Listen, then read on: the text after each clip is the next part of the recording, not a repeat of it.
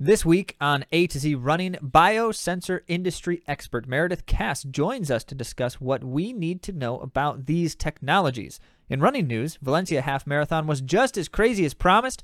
Bowerman Track Club might be collapsing in real time, and Olympic rankings and quotas are officially released, and it's fascinating.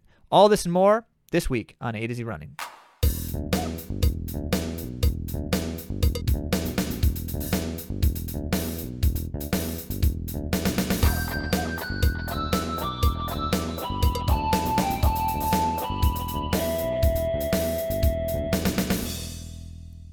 Welcome back to the A to Z Running Podcast, where we help runners thrive with information, inspiration, and training services. I'm Andy. And I'm Zach. And just a reminder that you can learn more about our services and supports for runners at a2zrunning.com or follow us on all the places where you follow things. We're on Instagram, Spotify, YouTube, and other ones, I'm sure. Did I get it? Is that right? Yeah, pretty much. Hey, Facebook welcome back, Andy. Let's all just clap. We are so excited to not have to listen to Zach by himself anymore. More specifically, we are so excited to hear the mellifluous sounds of Andy's voice. Oh, well, thank you. I'm glad to be back. That's so good. Tell us something interesting, Andy, about when you were gone, because it's just been so long since we've heard your voice and seen your face. Well, I am back to some running, and that was Yes. fun. Yeah, I was in Dallas, Texas for a work trip for a month, and I was able to run on the Katy Trail, which was fun. What's really cool about the Katy Trail is that there is a portion of the trail that is made of track surface. What? No. Yes. You didn't tell me this. Great. This is actually basically the first time Andy and I have talked to each other since she got back. So anything she That's says not to you is true. news to me as well. That's not true. But I really do enjoy it. I think it's really neat that they have that for runners. And That is then cool. on the other side, you could also run, which is like a normal path, but the bikes are on there too. So I prefer the pedestrian track little section when that opportunity came up. Yeah, stay away from those bikes. It was just Those a bikes. tight area. It was just, I love people who are on bikes Oh, too, but it's sorry. such a tight area. Yes, we love bikes. So Dallas locals, shout out. You've got a Yeah, cool shout run-in out. spot, it sounds like. You do, Nice. definitely. I do have to say, though, something that was perplexing about Dallas runners is that even when it was 90 degrees, some people were wearing half zips and hoodies No. while running and full tights. That's inappropriate. You should not do that. It was surprising because I was in a tank top and sweating. Yes, but that's profusely. because you are not used to 150 degrees on the regular. I guess, but 90? Cool weather. Basically winter. All right, well, let's get started with your questions.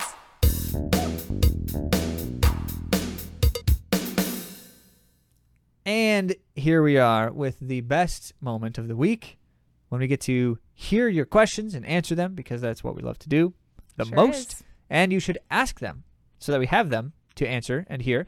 And you can do that by going to a2zrunning.com/question. a2zrunning.com/question. Anytime. Ask away. We'll throw a few of them on air every week, and we love it. We sure do. From Jesse. Hi, Andy and Zach. I was wondering if you could cover the topic of returning to running after a serious injury and or surgery with regards to overcoming the mental fear and anxiety of re-injury. I'm doing well getting back into running, but finding it hard to trust that I'm okay. I feel so nervous that something will break. I figure a lot of people struggle with these mental hurdles, and perhaps it might be a topic you have some insight on. Thanks so much. Yes, a lot of people do. Yeah, In people- fact, probably most people after a major injury or surgery, definitely. Sorry, didn't mean to cut you off. No, I was just saying that I feel like I could have written this, Jesse, because I have struggled with the same things that you're struggling with right now with mental fear and anxiety about re-injury. So what helps? Well, there's a few things that help. I think that having, and you're doing this already, Jesse, but having those people around you that are able to give you tangible insight into it, like going to a PT and going to the doctor, for them to tell you like what pain is okay, what is not okay. Well, not pain being okay, but you know what I'm saying? Like if there's a discomfort that you can actually work through or what that means. Or what to expect in terms of Yeah. those discomforts, yeah. Right. And like training yourself to interpret the signals of your body as data, not as a warning sign necessarily for your demise, but rather like, oh, okay, well, this is what I need to work on. So for me, I have had to do that same thing. I have had to interpret. So like something is feeling off. Okay, well that means I need to spend the next day maybe not running. Maybe I need to do mobility for my full allotted time that I have available to me for the day and work on this thing because my body told me that yesterday. But trusting that's how we develop trust, is listening to the signals and figuring out what our body is trying to tell us. Yeah. Yeah. So that's kind of probably the main two parts that we would suggest in terms of developing what we need to have to face those moments. One is the support and the people around us that know the stuff and can help advise very specifically. And the other is that intuition sense of how am I feeling? How should I be feeling? And getting a sense for whether or not, before the pain, right, before the major concern is there, what are the things that don't feel the way they should that lead up to that? And that's a tough thing. It is really tough. Most runners would not be able to say, based on how I'm feeling right now, I think I'm approaching injury or I'm approaching a bad state until after the fact, right? And then we start to say, hey, I kind of knew some warning signs, or I kind of noticed some things were not quite right. And whether we ignore them or whether we dismiss them as, that's just part of the thing and that's the way it always is, or whether we just want really badly for it not to be true, right?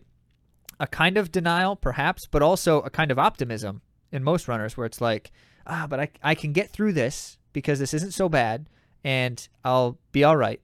Like all of that kind of stuff. Mm-hmm. So we have to fight against those bad tendencies in terms of patterns of thought.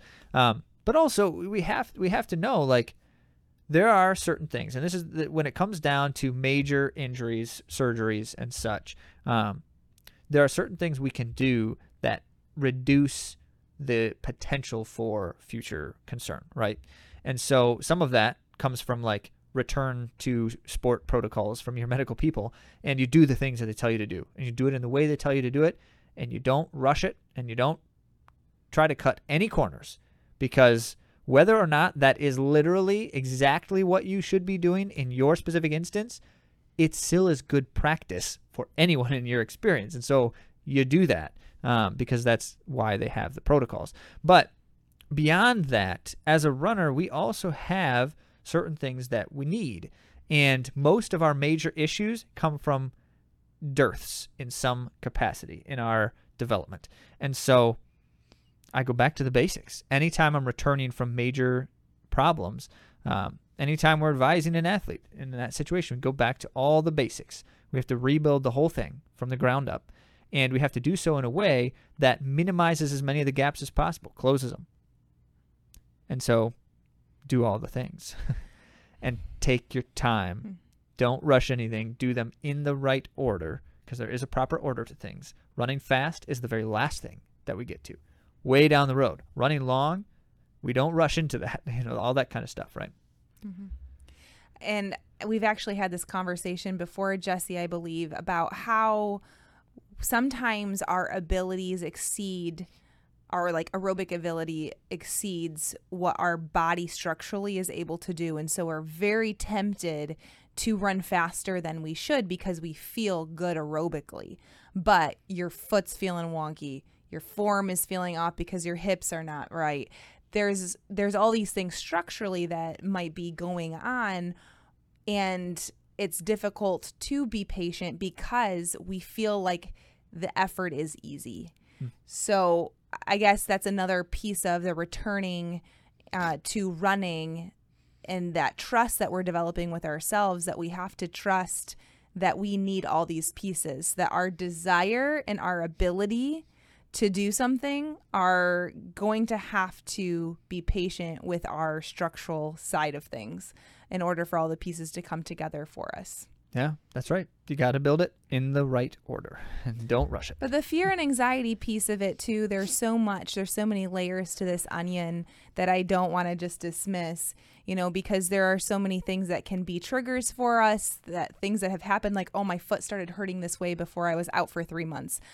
And then that fear sets in, and then we worry and we contemplate what to do. And so I don't want to I don't want to glaze over like that there are these real things that are happening and real anxiety that can cause us to have the symptoms of anxiety, like, sleeplessness, and, your heart rate will accelerate, all kinds of things.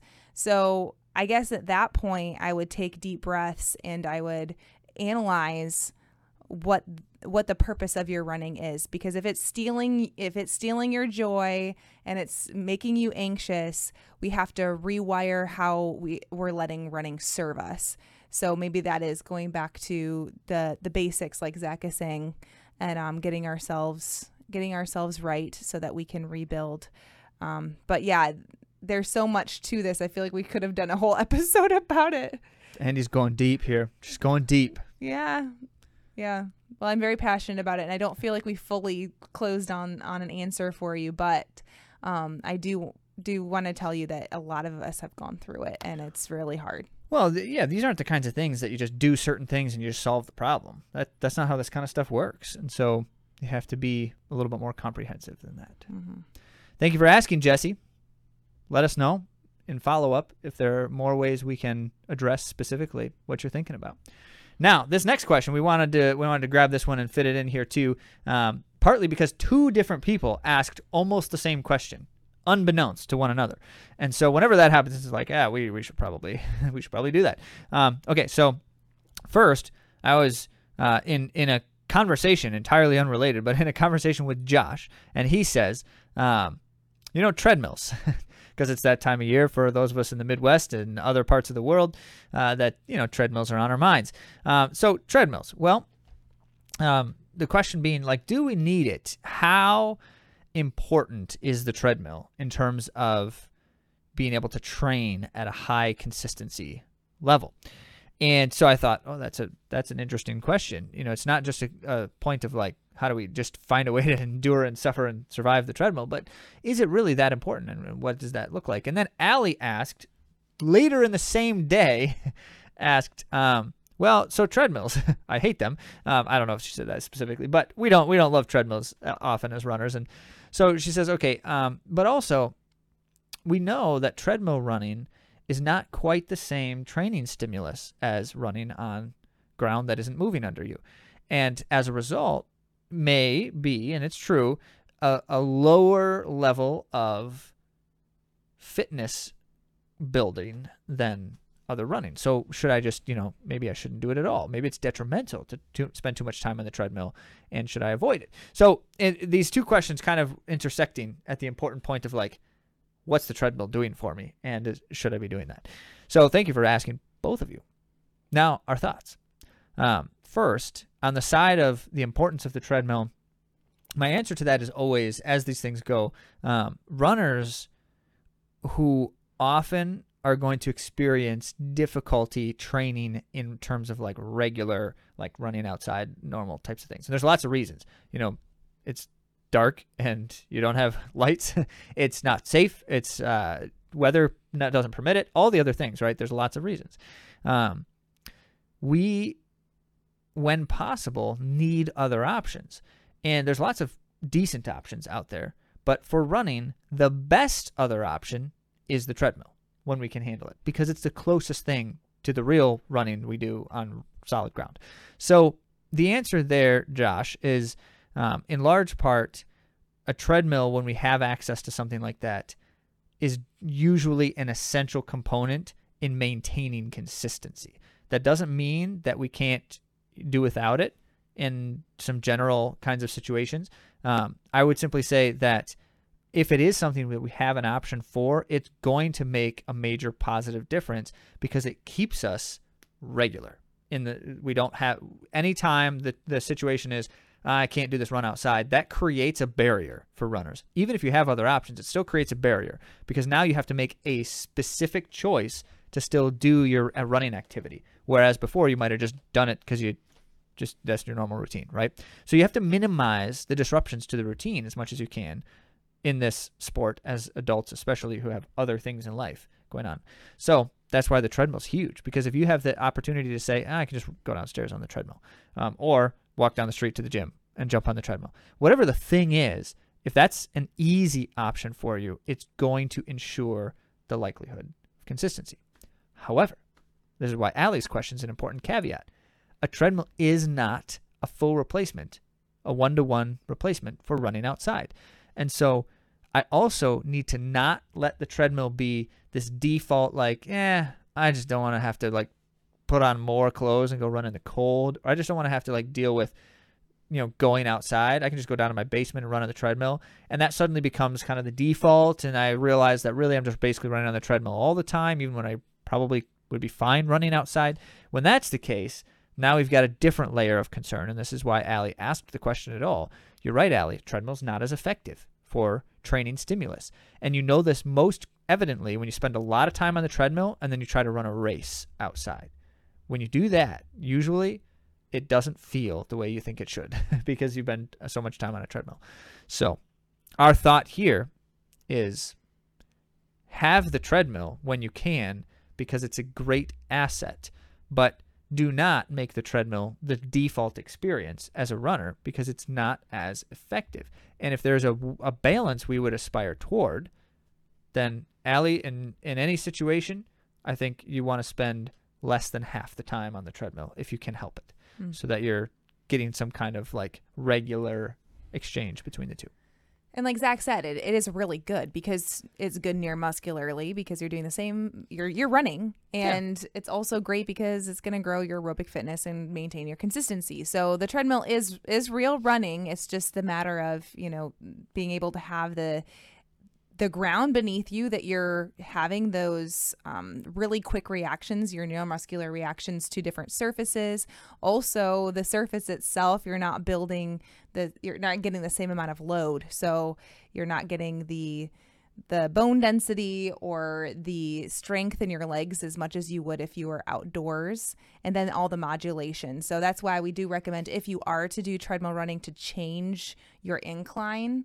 You probably heard that piece of advice by many people in the running industry, but yes, change that incline as you're running. Yeah, don't run at the same set speed the entire time. Mess with the incline throughout, that kind of stuff. We also caution against doing workouts on the treadmill. Like fast. She's talking about fast running. Don't run fast on treadmills unless you do train on treadmills like strictly that. Yeah, you have to work your way up to it. So let's say you're in the dead of winter and you've been running most of your runs outside and then you have to jump into a fartlek on a treadmill. That is a huge risk for injury. Yeah. Yeah, because it requires your legs to move slightly differently and it's and not you set the speed. It is not it's not quite as natural a running motion on the treadmill, and the higher the speed, the more exaggerated that unnatural motion becomes. And so not ideal to run fast on treadmills. So there you have it. We have answered all your questions, which is always a wonderful feeling, is it not? And if you have more, go to atozrunning.com/question and ask them for next time. For now, let's get on to something helpful.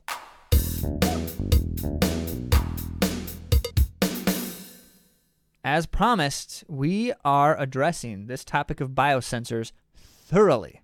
And I enjoy that because this is something fascinating in the running industry.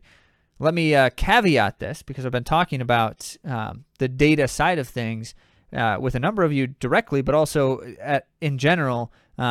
We have shared quite a bit on this podcast, our perspective on data. And so we're pursuing on this series, trying to really understand what kinds of information can be collected and how effective that information collection is, and then how actionable it is as well. And so in order to really better understand this, as you might guess, we do the independent research ourselves. We always enjoy doing that kind of thing and reading all the stuff. But we also like to talk to the people who are most closely involved in it and get some of those opinions. And so this week we have the first of 2 interviews with this guest. The first interview here is going to tackle the concept at large of biosensors and what the industry is doing with that technology right now. And then the second conversation is focused on a specific biosensor, the one she developed herself, in fact, and we'll be able to dive further into that next time. So here we have guest Meridith Cass. Nix Biosensors is led by founder and CEO Meridith Cass, a graduate of Harvard Business School. Nice. former vice chair, and 9-time marathoner. So she talks the talk and walks the walk. Or runs the walk. Well, Runs and she walks. runs the run, in fact, Andy. Since the launch of Nix's first product last December, that was December 2022, the Nix Hydration Biosensor, Meridith was selected for Inc.'s 2023 Female Founder 200 list. Congrats. For developing a biotechnological solution that helps soldiers, athletes, and hard labor workers stay adequately hydrated. So with creds like that, can't deny that this is a conversation worth listening to with some insight you don't want to miss. So let's get right on to our conversation with Meridith Cass. Meridith, welcome to A to Z Running. So glad to be able to have you on with us here. And we just shared with the audience a little bit about you and a little bit about what we're going to try to be discussing. Before we get into the topic of biosensing, though, can you just tell us a bit about what brings you to this industry and particularly to Nix at this point in your life? It's kind of a funny coincidence for me. So I was a basketball player in college. I started running longer distances, probably my early to mid 30s. And all of that was sort of concurrent with a career in healthcare. And so there's this really interesting intersection for me of like consumer health and consumer wellness that coincided with, a little bit of an athletic career where, especially on the running side, I really struggled with hydration. So the confluence of those two things and kind of my whole career kind of being in this early stage startup type scene kind of brought me to starting Nix. Right on, right on. I'm curious. So you said struggles with hydration. How did you know? Like what was going wrong and what things weren't happening that should have been? How did you know hydration was an issue? It's a really good question because candidly, I'm not sure I really knew conclusively. I just knew I didn't feel good and I didn't feel strong on certain runs. And the obvious correlation for me was when it was hot and humid, I just felt like trash. And I didn't necessarily know why. I didn't know if I was fueling improperly or what. And so candidly, I don't even know that I necessarily conclusively knew that my hydration was the thing contributing to me having runs that didn't feel good. Until I developed the sensor, and I sort of reconciled what I thought was a high sweat rate. So I sort of perceived myself as a very heavy sweater. Turns out I'm not at all. I'm like a low to moderate sweater, and I really just had no idea. Just because I guess I just felt like I was struggling. I felt like I was just getting it wrong, and so I was in fact improperly hydrating. But I was really able to sort of myth bust a little bit of my own, conceived notions. Right. I'm curious, and this may not be a thing that you can precisely answer accurately, but if you had a ballpark guess, how many runners do you feel like get their hydration wrong? Oh my God, so many. And it kind of depends on, we do have a lot of data that sort of informs that decision, but there's some data that suggests it's like up to 80%. And that can be more commonly on the dehydration side, but on the overhydration side too.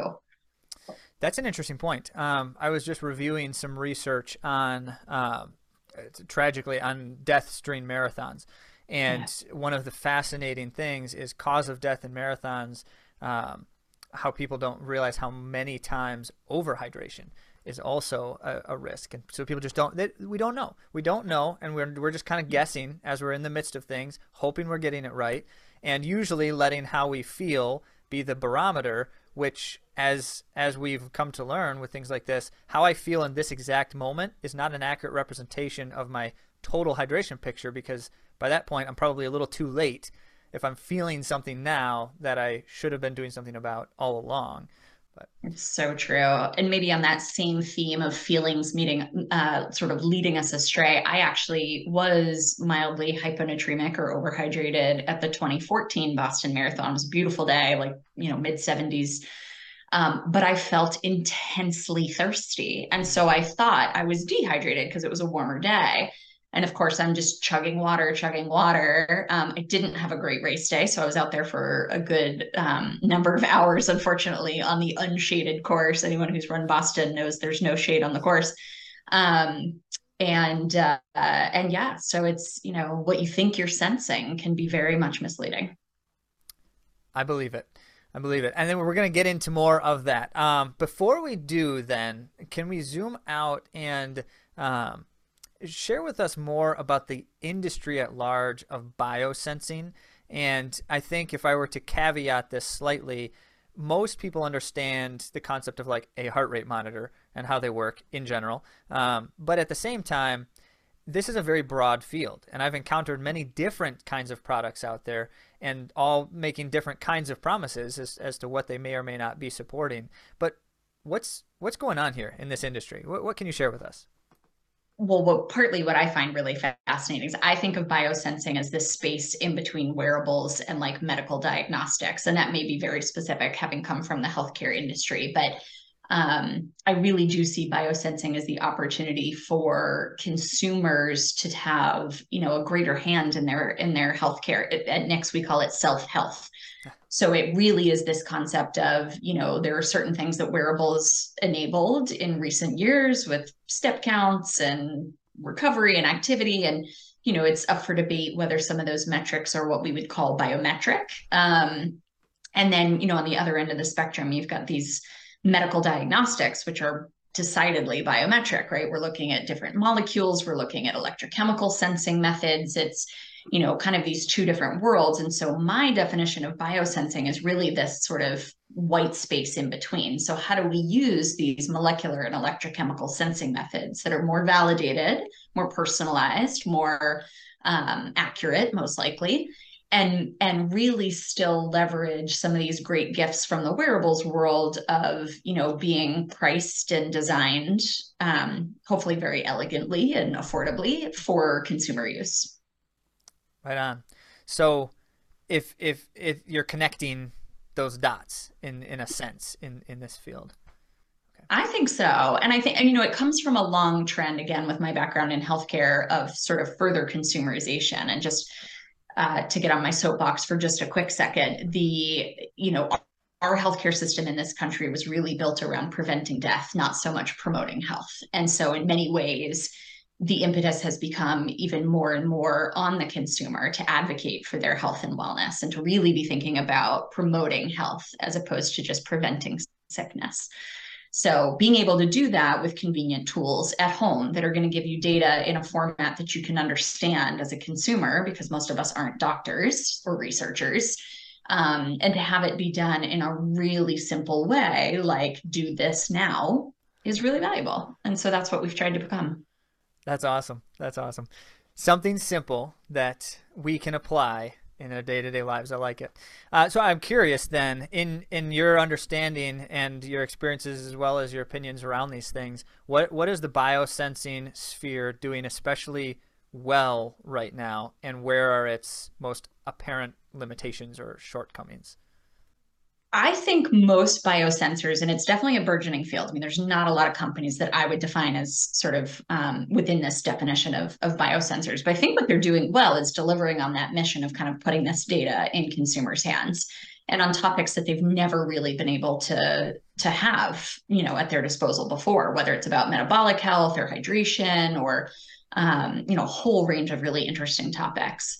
My gripe with biosensing is that it's not always affordable. And so this kind of plays on two sides for me. From the consumer side, it makes it difficult for this really exciting technology to become adopted. Sometimes upwards of $400 a month. It's a lot of money. And then on the flip side, a lot of my time in healthcare was spent as a venture capitalist. And so I think about scalability of businesses, and I see price points like that. And my complaint there is you're not going to be able to grow that business. And so I really, it's important to me that biosensing is sort of accessible, because if it's going to scale, not just financially, but if we're going to start to change the way that we practice healthcare in this country, it does have to be something that's a scalable and, a sort of affordable and accessible solution for the masses. What helps make that happen? Is there more innovation needed at times, better improvement on how they integrate the technologies into something simple, or is it the incentive structure? The companies don't necessarily have a major incentive to produce these things, or what do you think? I think the first one is there's not as much collaboration as we might like to think between sort of the consumer electronics side of the world, which is really sort of engineering driven, and the medical research side of the world. They are two very different disciplines. They are two very different paths. So an expert in each case is going to go down a very different path. And we would like to think that there's a lot more collaboration happening there than there is. And so that, I think, is sort of barrier number one. Barrier number two is that if you're developing something more in this engineering vein or consumer electronics vein, which would really lead us more towards wearables, there are certain technologies that are either still a little expensive when we think about, edge computing, when we're trying to run these massive machine learning or AI models. This is one of our key issues at Nix. How do we think about the expense of certain technologies like that? The good news is a lot of those price points are coming down, which I think is why, people have been trying to build hydration sensors and other types of biosensors for years, but they just weren't really feasible from a consumer perspective because they were too big or too expensive, too clunky, things like that. Yeah, and I have to say, we'll talk about it more in detail in a little bit, but having worn the Nix sensor a number of times and a number of different levels of effort and running and such, it's the best kind of thing, I think, for these types of wearables is that you can forget about them. And not all of them out there allow for that, but this one does. I look forward to more of that conversation. Okay, so I'm curious then, as you think about endurance sports specifically, our audience is runners predominantly, and so we spend a lot of time talking about endurance athletics. And in that realm, what kinds of biometrics do you feel are the most important for a runner to know about, both in the midst of activity and or immediate data afterward? What are your thoughts? This is really sort of self-centered in this answer, just as a runner myself and somebody who picked it up a little bit later in life as well, is anything where we currently advise a runner to use trial and error, I feel there could be a better solution. And so I think that's certainly true with fueling and hydrating. We do a lot of see what works, try something on this long run, try something on that long run, and don't do anything new on race day, right? So if we think about where we're allowing people to guess or encouraging them to guess, there's an opportunity for improvement there. Hydration, obviously, we'll dig into this more later, but just wherever there's a general guideline that's also really, really broad, because there's so much variability, I think there's also an incredible opportunity there to really tailor, the approach that we're making. The other way to look at it is sort of the level of impact that these different factors have on either performance or safety or injury prevention. And so, sleep, I think, is probably one that we're now still learning has this enormous potential with respect to recovery and readiness and healing from injury and all that kind of thing. But, when it comes right down to what are the biggest factors that are going to impact whether you have a good run or a bad run or, something like that, I think we continue to come back to fueling, hydrating, and fitness level, right? Just your ability to train. Those are kind of the three highest impact things that if you can really dial those in, you're probably going to be pretty well set up for success. I like that. Fueling, hydrating, and fitness level. Or in some sense readiness to engage level. Yeah, that's huge. If I may, Meredith, a moment, just thinking about so many of the things, like a cadence monitor, for instance. A cadence monitor is an interesting thing to know, but it remains true that there's not a cadence that is the thing you must have. As a matter of fact, for almost every runner, your cadence is different depending on how hard you're running, depending on the terrain you're running, and uphill or downhill. So there's something to that, where we have these conceptually that we're measuring in different capacities that don't necessarily mean something, or they're not meaningfully impacting the results we're aspiring toward or the thing we're trying to do. So then you take into account something like fueling, hydration, where there's a performance implication, there's a general wellness implication, like what's healthy, which also impacts recovery, which also has to do with how you're just feeling in the moment. And to be able to take an area for a runner, that trial and error you mentioned, to take the guess out of it and know that the way I'm engaging with this is optimized or closer to optimized. None of these things are likely perfect for all people at all times. Right. Which, because it's health and human studies and those things are what they are. Right. But so I enjoy engaging with the abstract, these are really interesting things to know side of data. But I have found so much of it to be mostly arbitrary when it comes to doing the thing well and better and enjoying it well. And completely. I will say one of my biggest struggles too, and I should say too, it's funny when I have these conversations and sort of talk about myself as a runner. I'm not a talented runner. I'm a middle to back of the packer. I'm like a 4.5 hour marathoner, but pacing was actually something that I really struggled with as well. It's like, I again, I don't have a long history as a runner. I've now been running probably 10 years, so not a super long time and grow up running. But for me to say, all right, I've got a 5K on Saturday, or I've got a marathon I'm training for in 3 months, for me to try to figure out, well, what should my target pace be? Like, how out of breath should I actually be? And am I going to go out too fast and burn myself out? Or am I going to hit the finish line knowing that I had more in the tank? So I think it's the exact same mentality when I'm thinking about fueling and hydrating is like, give me a number, like, just tell me what to do and I'll do it. And it's funny. We hear that feedback a lot. Yeah. Yeah, that's right. That's right. Well, you kind of said it in a couple of different ways there. I want to dwell on this a moment because you said how fast should I run pacing and how out of breath should I be, which is like exertional data, right? Yeah. And so in that sense, that's one of the other concerns that the running industry in some capacities levies against biosensing, which is this idea of we take the intuition of the sport out of me and put it in some kind of objective metric. And now if I'm developing as an athlete, what I'm developing is reliance on these objective measures and what they're telling me, as opposed to understanding how I'm exerting and my efforts and how I'm feeling and some of that kind of stuff. So how do you justify, because I don't think it's black and white like that in all senses at all times, but there are some things that tend more toward one side or the other.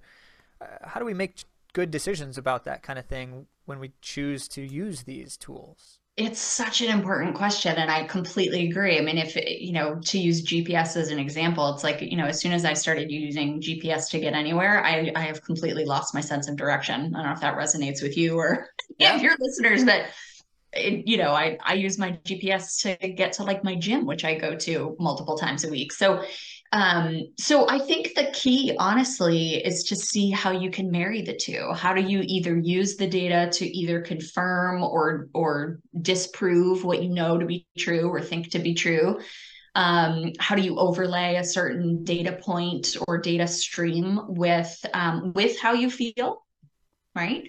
So I think, my hope is that biosensing ends up, adding a new data set into sort of the mental math for you. And I think it does just have to be an art form of, there are going to be people for whom you really do have to bring it all the way to the end and say, do this now. And then there are going to be other people, thankfully a lot in the endurance industry, that are going to dig into that data on their own and marry it with, all right, well, I was this hydrated when I was going this fast, or I felt this good, and start to really customize what that solution looks like for them. Yeah, I like the thought, because it's finding how they're contributing to each other as opposed to choosing one or the other, which matters. The example a friend of mine often gives, she's diabetic and she's got the sensor attached and it beeps at her, right?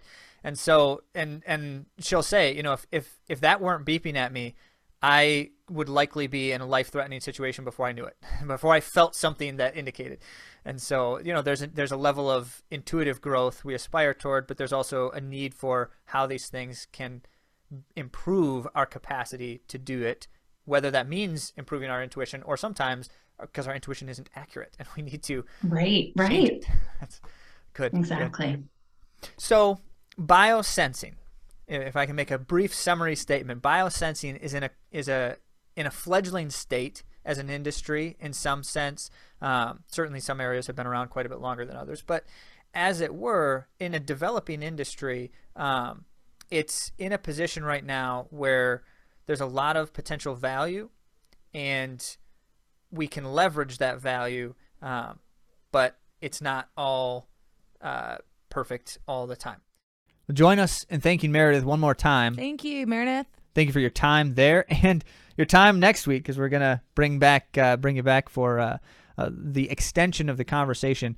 I so appreciate the overall perspective that we need to understand that there's a place for these technologies, but they have to be able to essentially meet a certain kind of threshold to be a viable option. And that's a really important caveat, and one that helps me understand, too, why it's not so simple as, heart rate monitors, for instance. Like, there's so much more involved in these kinds of things. So what we glean at this point is that the industry is up to some fascinating things, and we've got some really important considerations going on there. So now our next step is to dive further into some of the products that are out on the market.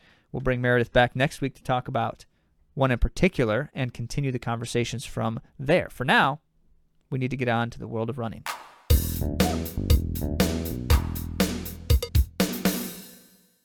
Quick correction to my own words last week when I was announcing some of the races. I also need to add to the list, Marjorie ran in a half marathon last weekend as well. So congrats, Marjorie. It's great to talk with you about it as well. This week, the Valencia Half Marathon was absolutely crazy. Really fast performances. On the men's side, Kibiwat Candy won. He's the former world record holder. He ran the fourth fastest time in history at the race to win in 57:40. And this is his third win in Valencia. So his little hat trick. Is that what you call it? Hat trick? That is a hat trick, yes. Turkey and bowling. Is that it? Wow. I think. Oh, yeah, 3 strikes. Just a quick note about that. Valencia half and full, by the way, but especially the half, is the premier half marathon globally at this point. It's like, if you want to run a fast half marathon, that's where the fastest people run. And I don't know exactly how these things tend to happen over time and manifest, but it has become the case. And so the fact that Kibiwat Candy has 3 victories at what is clearly the half marathon in the world, it really says something. And we should note that. He is like the best half marathon racer that's ever lived. Mm-hmm. Now, doesn't currently have the world record because, Jacob Kiplimo just edged his record out by a couple of seconds. But he's something to watch. Second place was Yamakajelcha, and he was, he got a national record for Ethiopia, which is no small feat, of 57:41. 1 second behind. This was a race. And third was within the same official time, I believe. Yeah, they were almost tied across the line. Hagos Geberwet. And then fourth place was Selman Barega, who ran 57:50 in the second half marathon of his career. Wow. So that's second, third, and fourth were all Ethiopian then. Four men under 58 minutes. Wow. I'm just marveling for a moment. But we're not done with news from the men.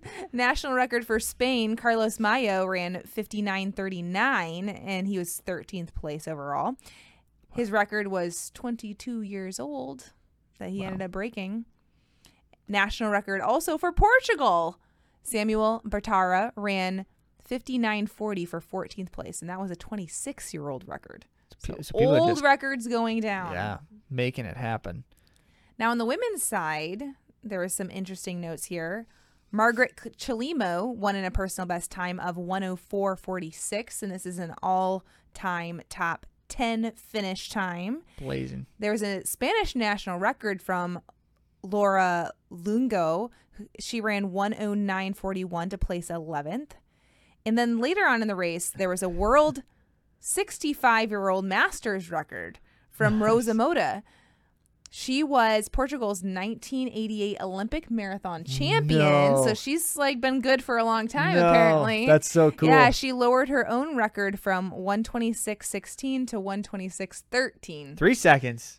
Do it. Yeah. Do it. And speaking of age group records, I'm going to throw this little bonus in here because we didn't mention it for the Chicago news, but Jenny Hitchings ran a 60 to 64 age group world record at the Chicago Marathon of 2:49:43, which is so fast. Wow. Mm-hmm. Thanks to Brandon for sending this my way because I needed to see this. Yep. En route, she also ran the half marathon American record of 1:23:39, which was her previous. She previously held the record. In fact, I think it was just a few weeks before she had broken it, and then broke it at the Chicago Marathon through halfway. But not only that, she also got American records in the 15K, the 20K, the 25K, and the 30K at Chicago. Which apparently are all things.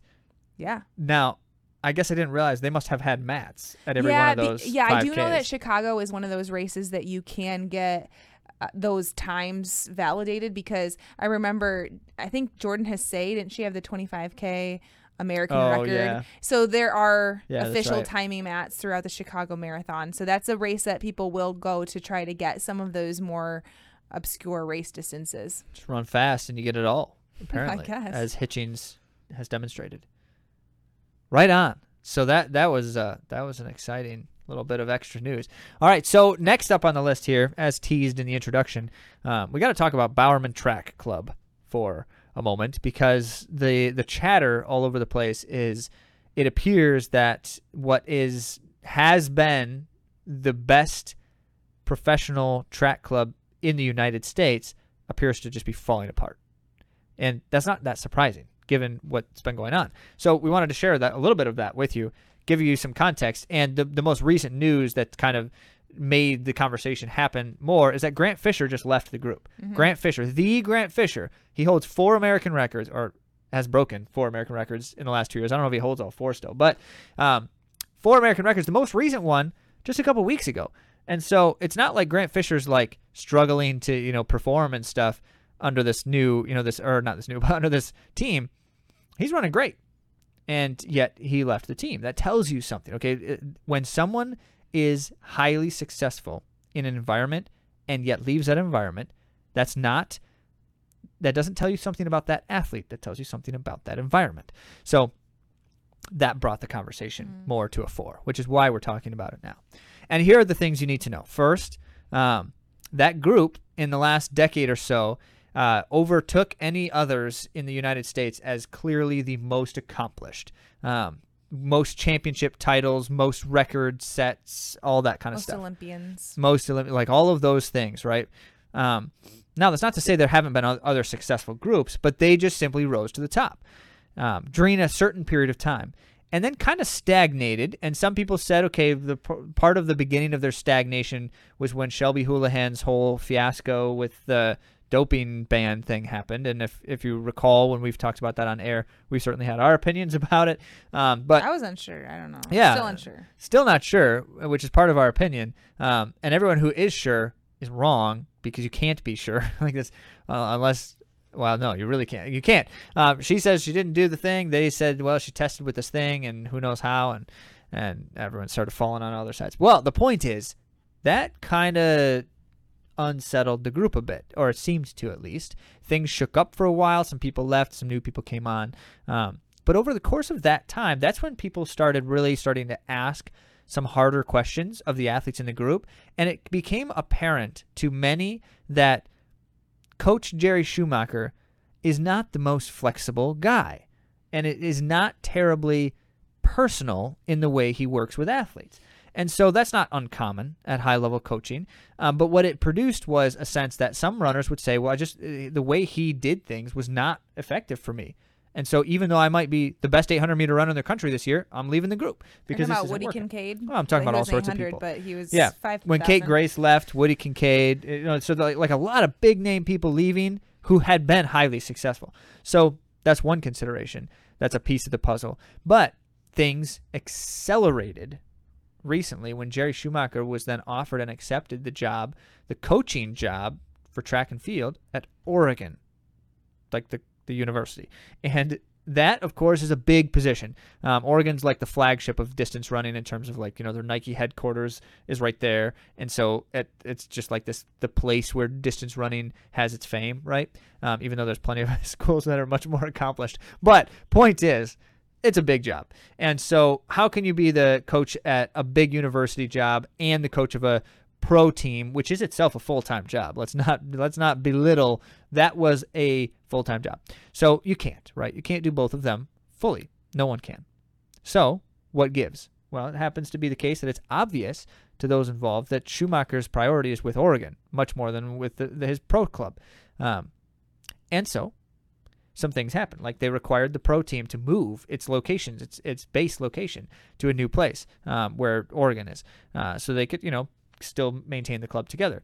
Well, that didn't strike well for a lot of the athletes, partly because it's like, we have kind of start setting up roots in the place where we are, but also like we don't like the place we're moving to as far as for training purposes. It's not better, but they don't get a say. That's not good. When you take away an athlete's autonomy to that degree, that's not ideal. And then further within that dynamic is the reality that the coach is not attending to the athletes as much as he was before, which already he had a kind of a semi-bad rap for how he approached supporting his athletes in general. And I'm not here to criticize Schumacher. He does great work, and many athletes have adored him over the years. It's not like he's like some rotten tomato in the bunch or anything. But when you're already not necessarily personal as a pro athlete might desire, and then your priority and your focus is now entirely elsewhere, that things aren't going to last. They're just simply not going to. And the club has been falling apart. Not that they're doing things poorly. They're falling apart in the sense of the athletes are leaving. Yeah, exactly, because their performance is still there. Yeah, they're still Cranny performing. is rumored to also be leaving. Yeah, that we don't have confirmation on that. Some people who think that they do are saying things, and so they might be right. But Elise Cranny's another major name in the group. She was the top female U.S. Carissa Schweitzer, who is she still with them? She's still with them, but she just had another surgery, and so things have been a struggle for her. It was Elise Cranny and Munson and Natasha Rogers that were like the three-person show for the U.S. women's distance athletes on the track, and Elise Cranny is one of them. So Yep. Not to say that, because they're also signing some new talent still, which someone should have advised these guys not to sign with this group right now. This is a bad moment to sign with the group. Or it's the best. Well, I guess there's possibly. room for them. There's room for them. There might be money. Well, who knows? I don't know what the story is with their funding. But Charles Hicks from Stanford, cross-country NCAA champion, big name. He signed with them. Duncan Hamilton, I don't remember exactly where he's from, but he's the steeplechaser NCAA right. legend. Yeah. So, among others, they have new talent as well. That kind of like, here I am speculating, which I shouldn't do, but those are the younger guys. They're moving anyway, and they're going to fit right in with the university team. College and probably town. will do workouts with the team, things of that nature. Who knows? But things don't look ideal. And this makes me think, okay, all of this, as I'm seeing this news, I'm like, okay, this shouldn't surprise us. Because if you've paid attention over the last several decades of distance running, not that we've been paying attention for several decades because, lifespan and stuff, but we have noticed some trends. And one of them in U.S. distance running is that the club scene is terrible. And I don't know that I can speak directly to the causes, except that I guarantee one of them is how they're funded. But the point is, the club scene is terrible insofar as it's highly transient. You have this major rise of a club where it's like dominant, and it lasts for a certain period of time, and then it all falls apart. And it happens every single time. Not that the clubs completely collapse and disappear, but that their meteoric rise is met immediately with stagnation and then a slight decline to the point where they're just kind of barely part of the conversation. And that has happened with almost every single major pro team in the U.S. in the last 20 to 40 years. Except for future podcast guests group. Well, so... which is the Brooks Hanson's Distance Project. They're an interesting case, but at the same time, they still represent the same conversation, which is they've had this like major rise and then kind of a stagnation, and they've just drifted behind the scenes. Now, they've also had moments where they've risen again. Yeah. And so that's a testament. And not extinguished. Right. Yeah. Now, I have to say, part of the reason, and this is important, part of the reason for the Hanson's Distance Project stability, in a sense, over the years, is that they are bound to something else that's more stable, namely a running store. They are not a Brooks team, although they are. They are a running stores team, and the running store maintains what it takes to keep that team in its place. They're passionate about it because the owners are passionate. They're the coaches of the pro team. So Sure. And so that's different, right? Because Nike runs Bowerman Track Club. Nike runs Oregon Track Club. Like all of these situations, right? It's a brand sponsorship, but brands are fickle. And when things aren't going super well, they start pulling funding and things like that. But you can't do that to a pro team because the pro team has to have stability. And so they collapse. And it usually takes, as it were, about 8 years or so. If you look at the timelines, that tends to be a common, maybe it's 8 to 10 years, but that's about the amount of time when you see a pro team that has risen high and then starts to fall apart.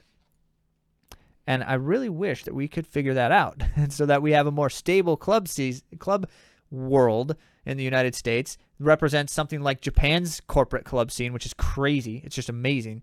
Or represents something like Europe's club scene, which depending on where you are, but certainly like the United Kingdom, for instance, has a great club scene. Why can't we figure it out in the U.S.? That's what I'm wondering. So watch and see what happens to Bowerman Track Club. So this next bit in the world of running, Zach got really excited about and did some research and things. So hopefully it is as exciting to you as it was to him when you spent an hour making this list. Oh, it's probably more than an hour. Well, okay, so we'll try to be concise and just share a couple of the highlights. But the Olympic rankings were announced. And so it's always kind of an official moment where it's like, all right, here's the publication of the current state of the rankings. And now you know who is currently slated to qualify. And that doesn't mean individuals are automatically qualified, but it means, like, for instance, how do you know, or how many, rather, spots are available to a team like the United States or Canada or something, right? And it has to do with how many qualifications you have. So if, for instance, a country has one marathoner who has qualified, that means that country can only send one marathoner. So in the United States, if we only have 2 marathoners who have qualified, even if you're top 3 in the U.S. Olympic trials, you wouldn't go unless you are also qualified, because you can only send 2 if they've only got 2 who are qualified. It's confusing because they've changed all the rules, but that's how it works. And so now we kind of have a better idea of things. And it is fascinating to look at how things break down from a kind of international standpoint. So this is less about the individuals for a little bit here and more about, like, where are people who are running fast and what are they doing. So they call them quotas, and each event has a quota, a certain number who are going to be in the event. And so you have a field size, and with that field size, you have some kind of restrictions on some things. How many have run the time standard, for instance, which is kind of like an automatic given, you are in, but then they also fill the rest of the quota based on the world rankings. So there's some considerations there. Okay. Every country has the opportunity to send up to 3 athletes with some potential for a 4th. If you're like the defending gold medalist, there's a couple stipulations. You can be a 4th for your country under certain circumstances. And then, as mentioned, for anyone to qualify, you need an individual in your country either to run the time standard or to be high enough in the world rankings where you're within that quota limit. So let's talk about that here for a moment. All right, women's 5,000. In the 5,000, the quota limit, the field size is 42. So 42 runners in the entire world get to run the 5,000. And as it were, it's pretty heavily dominated by just a few places. There are 3 Ethiopians in the top 5, which is amazing, and 9 in the top 16.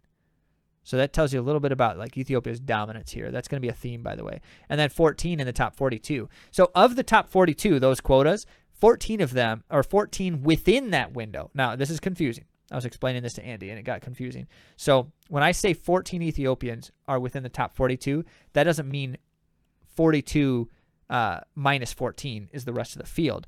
That means that 3 of those 42 numerically are Ethiopian, and 11 more don't count against that 42 because they're not the top 3 from their country. So remember, only the top 3 count from their country. But it tells you that there are not that many runners in the world, and of them, 14 Ethiopians are as good as, like, everybody else, right? So 9 Kenyans and 7 Americans as well, which means between those 3 countries, the bulk of the 42 field size is Don't from graze on a few that places. 7 Americans. Woot, woot. Yeah, right on. All right, now how about the men's 5,000? Okay, so this is interesting. This one is way more balanced internationally, which I find to be just fascinating. So yes, there are things like the top 3 spots of the men's 5,000 are all Ethiopians, which is really crazy and very impressive. But if you go look at the whole top 42 field size, there are 1, 2, 3, 4, 5, 6, 7, 8 countries that have 3 or more qualified, that's like half the field is, 3 qualifiers from a country is massive. But none of them have more than 6 within that window. So that just tells you like the breadth of caliber in distance running, and the men's 5,000 globally is something. So like France has 4, Great Britain has 4, Kenya has 5, Ethiopia has 5, Norway has 6, and the United States has 6, which is shout out to USA. Despite the fact that the first one is not very far up on the list, they still have 6. It's kind of fascinating stuff. How about the women's 10,000? Now, these field sizes are small because the 10,000 has no preliminary rounds. Straight to final. So there's 27. I wonder where they came up with that number. 27. It's not 25 or 30. It's 27. Okay, well, that's how many. 11 women in the world have run the time standard for the Olympics, the Olympic standard. That tells you that's a tough standard. That's a tough standard. And in fact, we'll get to the men in a moment, which is even tougher. But 11. So that's difficult. Only one of them is an American, by the way. And Alicia Munson's done some really crazy, impressive things. And yet she's the only American to have run that time standard. It tells you something about it. That being the case, also, there's not a lot, but there's a handful of countries with 3 qualifiers still. And that says, in a field of 27, that these are like the elite countries, right? That they have 3 or more runners qualified in that field. Ethiopia, Kenya, Netherlands, Great Britain, and USA. Right on. How about in the men's 10,000? Kenya has 6 before any other countries first, except Ethiopia. Except Ethiopia. Yes. So Kenya and Ethiopia, but Kenya has 6 before the next countries first, beyond Ethiopia. So that their depth is insane. 8 men in total in the whole world have the standard, the time standard. And most of them are Kenyan. So that is by far the hardest time standard of all of them as far as the events. Or maybe you could say the men in the world are just worst at the 10,000. But whatever you want to say to interpret it, that's something. Kenya has 15 in the top 27 field size, which that's amazing. And there's only 3 countries that have 3 in that 27 field size. Says something. Well, actually what it says is that it's quite spread out. Once again, it means that you have a lot of representation from a lot of different places instead of all of it from just a few. So Ethiopia, USA, Kenya all have 3. All right. How about the women's 1,500? The field size is 45 because we have heats of that.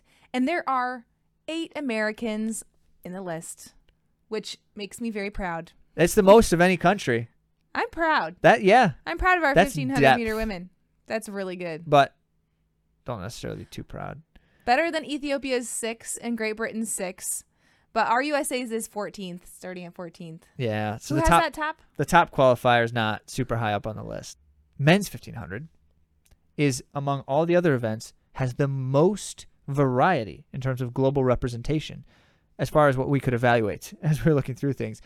And that is awesome. So you have 20 places, right, with 12 different countries. The top 20 places have 12 different countries in the men's 1,500. And Great Britain and USA have the most depth, as it were. 6 for Great Britain and 7 for the United States. Women's marathon is very respectable for the U.S. women, but we will get to that in a moment. Field size of 80. And one of the top 15 is not from Ethiopia or Kenya, and that's Sifan Hassan. Which, number 2 on the list. Is she going to run it or not? We have no idea what she's going to do in the Olympics. She's qualified for 4 events. Yeah, that could be. I guess that's something worth. Yeah, that's something worth dwelling on. Sifan Hassan is the only runner who is qualified in 4 different disciplines. That's impressive. Yeah, incredibly impressive. I don't know if anyone else ever has been. I want to look this up. 1,500, 5,000, 10,000, and marathon for one Olympics. What? That's crazy. 74 Ethiopians have run the time of 2:27 or faster. What? That's the Olympic standard. Yes. 74 Ethiopian women have bested the time of 2:27 for the Olympic standard. 40 Kenyans. Oh my goodness. So there's not that many women who have run that time. Well, I mean, there's obviously 100 plus some. It's almost 200. But 74 of them Ethiopian and 40 are Kenyan. Wow. Yeah, absolutely incredible. So about the people who have qualified individually, 106 are Ethiopian and 60 are Kenyan. Although, of course, they can't take those spots. Because, because you only get 3. Yeah, so they're not going to fill the size of the field up, which is 80 in the field. 42 total countries are included in the top 80, which that's respectable. 42 countries. But you didn't put how many American women? You told me. I don't know exactly what it was. As you were researching. I'm not going to. We have a good amount of American women. That's all I got to say about that. A handful. Now, so it's fair. This is a good understanding then. So we say the top 80 spots. How many people are contained in the top 80 spots? And so that's where we get those weird numbers. There's 272 women in the top 80 spots in terms of rankings, because once you are outside of the top 3 in your country, you don't count against the total anymore. So that's why we say, okay, there's 272 women. Of those 272, 106 are Ethiopian and 60 are Kenyan, which means more than half from 2 countries. Wow. Okay, last one is men's marathon. This is, I think, where you were getting the USA number that you were thinking about, but, well, maybe not. No. Okay, you were thinking about the women's. All right. So in the men's marathon, it's worth mentioning because I was talking with someone recently who has been on the pro scene. I'm not going to say who. And I asked the question about, funding, American distance runners. You can be the best American distance runners in the country and in the history of the country, and you're still not making that much money compared to pro baseball players or something, right? And his response was, yeah, well, the top American distance runners aren't the best in the world. The ones who are the best in the world are making lots of money. And I was like, oh, that's an interesting thought, because in fact, that's true most of the time. And so, but his comment was, runners don't make nearly as much as other sports, of course. So here's how it goes, right? In the men's marathon, the top American marathoner is bested by 48 Kenyans and 39 Ethiopians. So that contextualizes how competitive the marathon scene is, certainly globally. There are 311 men in those top 80 spots, and of those 311, this is where things get crazy. As mentioned, Kenya and Ethiopia have strong representation. Kenya has 111 of them. 1/3 are Kenyan. Ethiopia has 65, which is about a fifth, and Japan has 51, which is about a sixth. So if you do the math here, a third, a fifth, and a sixth all added together means almost 2/3 of the entire qualifying field in the men's marathon are from Japan, Ethiopia, and Kenya. That's crazy. That's a lot. Yeah, that's crazy. A big chunk. And the next best country in terms of volume of runners in that 311 is USA with 17. So that tells you something. If you want to be good in the marathon for men, you need to be Japanese, Ethiopian, or Kenyan, apparently. No, that's not true, because there's, of course, lots of individuals in there. It's just not as deep. It's not as deep. All right. Well, that's all we have for the world of running this week. But, of course, we can get nerdy with you next week. Oh, yeah. Zach loves it. Mm-hmm. Well, thank you all for joining us, and we'll talk to you next week.